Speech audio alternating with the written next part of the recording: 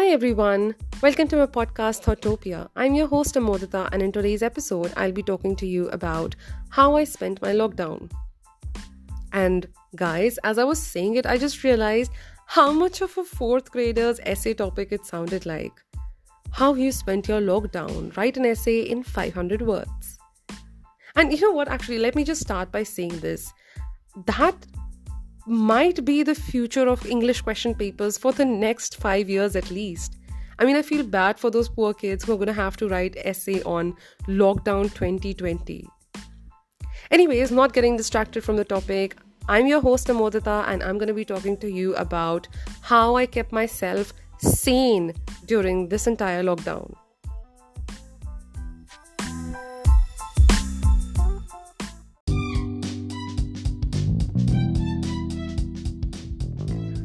Now, this whole thing started in March, right? And around the time when the lockdown was announced, I was at home for my holy vacations. And just 3 days in, I was already done, you guys. I was done. I was waiting and dying to just get out of my house, go back to my college, just get my schedule in order. And little did we all know that our lives are going to come to halt. So yeah, and it was 24th of March, I remember very distinctly, because that was the day Modi ji dropped a bomb on the entire nation, telling it's going to be a 21-day lockdown. Now imagine, for someone who's been living in the houses for the entire year almost, 21 days at the beginning sounded like a nightmare. 21 days sounded like an eternity. But let me be very honest here. I think 21 days, the first part of the lockdown actually went by pretty smoothly for me. Because just the aspect of living in history, just the thrill of it in itself was very exciting. There's certain situations when you're very excited yet fearful about this whole thing. Like, it's the first day of your 11th grade and, you don't really know about the fact whether you're going to be paired up with your, friends, whether they're going to be in your section. And yet it's, you're fearful, yet you're very excited to start this new chapter of your life. I mean, I don't know if this analogy makes any sense to you guys, but to me it does. So it was one of those experiences where I was fearful, yet I was very excited. And I know that most of you listening are going to be like, dude, this is nothing to be excited for. But to be honest, at the time, since the magnitude of corona hadn't escalated as much, and there were just few handful cases in the entire nation, we were all kind of, not taking it as seriously as we should have. And so yeah, that is where this entire thing actually started.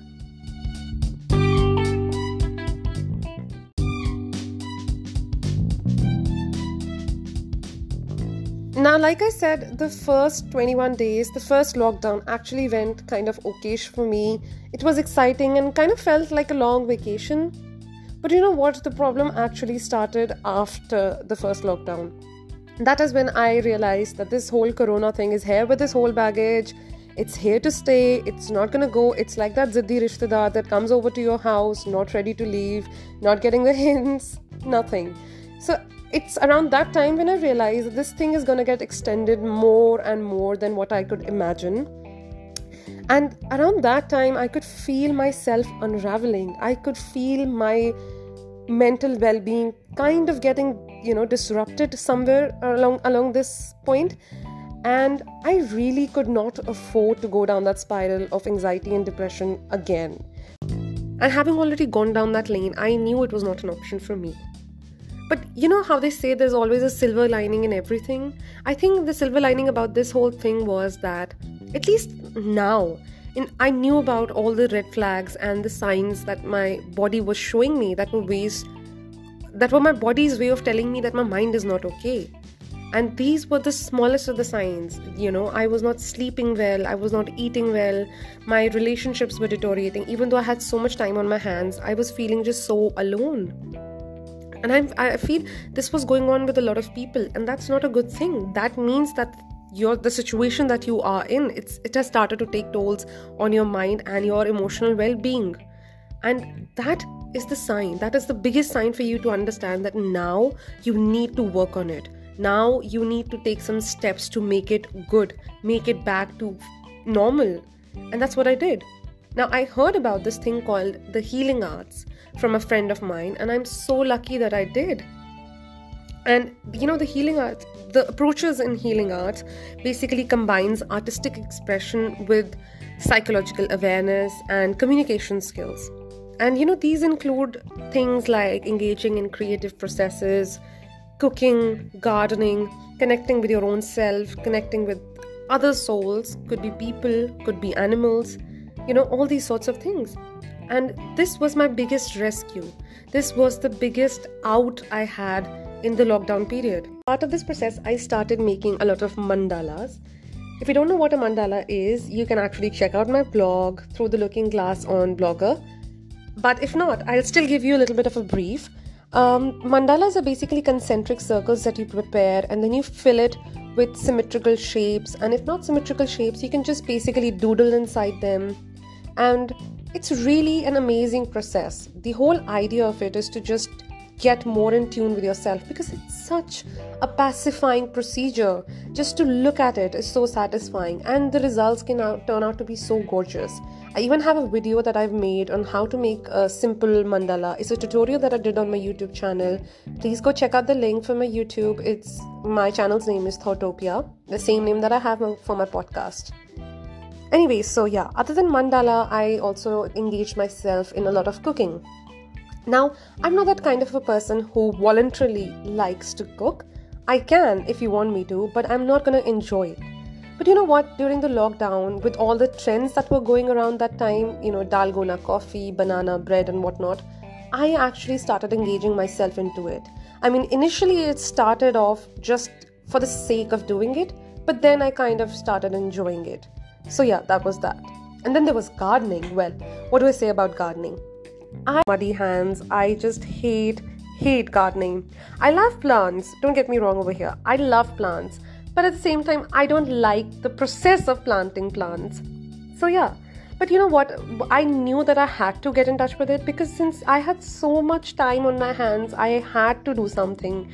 So what I did was I made a project out of it. I picked a corner in my terrace, and then I decided to turn it into a terrace garden. And for that, I had to research about all the plants that are not going to go, that are not going to dry out in all sorts of weather, that are basically Sada Bahar ke phool, like they say. So yeah, I had to look out for all these plants, and I kind of would say that I now don't hate gardening as much as I used to. Like, I can fairly enjoy it now.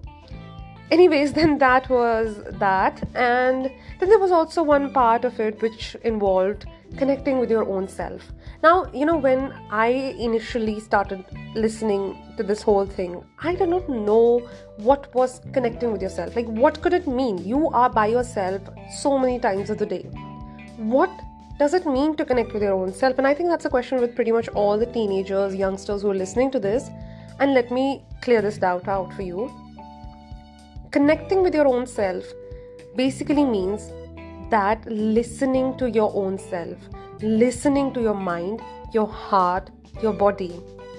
And nowadays, with all the rush in our lives, we are so engrossed with the rat race that we are in. We so much want to be a part of the world. We want to fit in so badly that we forget about what we want. We forget about what we want to do, what we like. And it's important for you to give yourself time enough to understand what you need in life, what your demands from yourself are, what your expectations from yourself are. And that's the most beautiful thing, to shut out everything, give yourself, if nothing, just an hour a day, and do the things that you like the most. That's the beauty of it. That is what connecting with yourself means. Even if it just means sitting by yourself, reading a book, and if not even reading a book, just sitting by yourself. If it gives you joy, if you're not thinking about anything other than yourself, it is called connecting with your own self. That means that you're doing what you're supposed to do. And that this entire process of it, I just loved it. I loved the idea of healing arts, and to anybody listening to it, I would really, really suggest you all to just practice this in your life, to experience this thing once and then understand the changes, to realize the changes that your body is showing you now, because it's going to be remarkable. Trust me on this. This is your host Amodita, and thank you for joining in on today's episode. In the next episode, I hopefully will be talking to a friend of mine and knowing her experiences about how she spent her lockdown and kept herself functional through the process.